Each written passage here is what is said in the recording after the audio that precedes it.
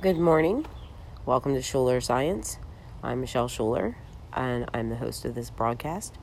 And I just wanted to say that I've been out of my classroom for all of, 24 hours. And I'm already thinking about how I'm going to be doing, or what I'm going to be doing this summer for professional development, because anybody who ever said teachers have the summers off are incredibly misinformed. We usually spend our summers writing lessons, investigating ways to improve prior lessons, and going to workshops and seminars.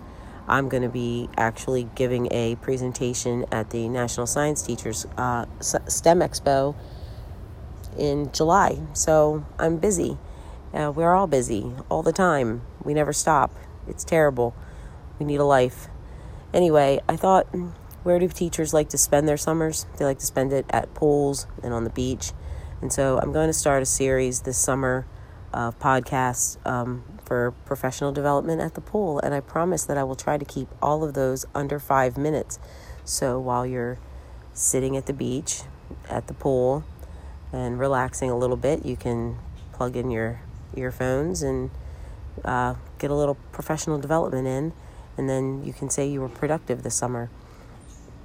One of the first topics I want to talk about is our ESOL kids. I prefer to call them emerging bilinguals now. I spent a semester last fall learning about how to be more culturally relevant and how to reach this dynamic population that we have that's growing all the time. Because I get kids who can speak fluent English, and I get kids who speak no English. I have Spanish speakers, Chinese speakers, Portuguese speakers, and I had an Urdu student this past year. So one of the first things I did was learn how to say good morning in all of those languages. And it made such a difference when the kids walked in the door. Being able to greet a student in their native language is so important to making that first connection to them and showing them that you actually care, that they're present. They may not understand anything else coming out of your mouth, but they will understand good morning and a recognition that they're present. My other thing is I'm a middle school teacher, and when we get new kids in, we pair them up with another native speaker. And that's really important because most of the time you can use that to your advantage in the classroom, and sometimes it's not something that you can do in your classroom. English-speaking students who are struggling in a content are anxious and ready and willing and able usually to work with other students who are native speakers. However, I caution you, once they become friends, that pairing doesn't always work. They will get off topic, and you may not understand a word that they are saying, but you can tell by body language and what they're doing if they're on task. Initially, though, it's the greatest thing to do. And it helps your bilingual students to learn content, because we already know pedagogy theory speaks to the fact that we learn when we scaffold. We learn more when we teach it.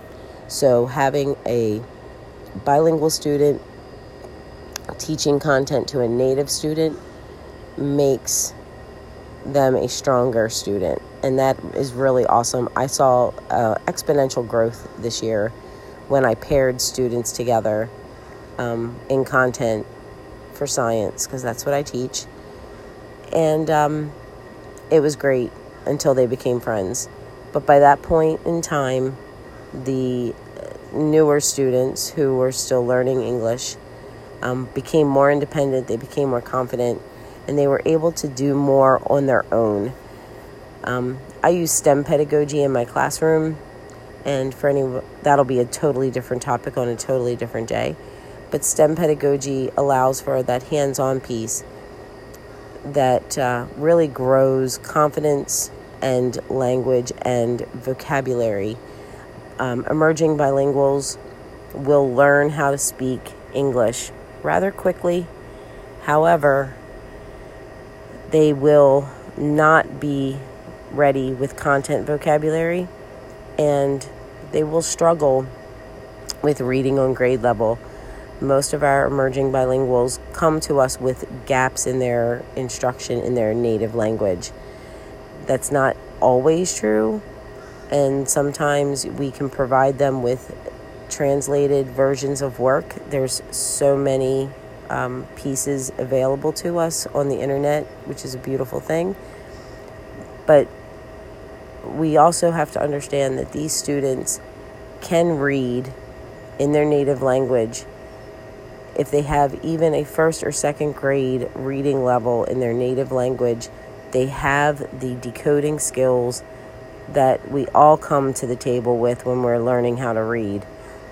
And we need to make sure that they can do some reading, even at the basic level in their native language.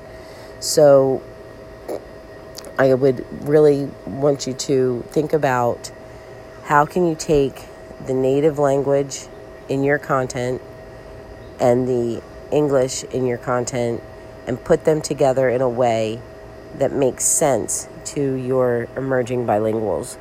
And also make sure that you find someone in the classroom that you can pair them with who is bilingual, and have them work together as frequently as possible, and both students will grow as a result of that work. If you have any other questions, I can continue this topic another time, but I promise to keep my poolside professional developments to 5 minutes, so we are just about at that point. You can email me at Miss Schuler Science Teacher. That's MS period Schuler, SCHULER, Science Teacher, all together at gmail.com. I know it's a super long email address. I really didn't think that through. But please email me if you have any questions or comments about how to integrate your content with your bilingual population, and I'd be happy to answer. Thanks. Enjoy the rest of the day at the pool.